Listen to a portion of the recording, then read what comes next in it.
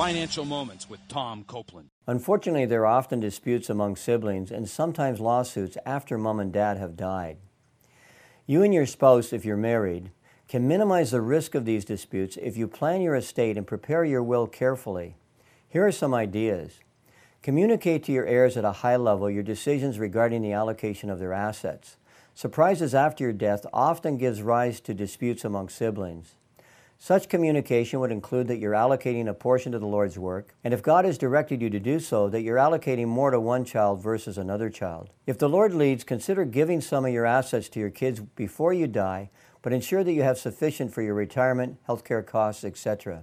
If you have loaned money to one of your kids, make it clear in your will as to whether it's a forgivable loan or should that child's share of the estate be reduced accordingly. To learn more, check out our 1/2-hour shows on estate planning located at CopelandFinancialMinistries.org.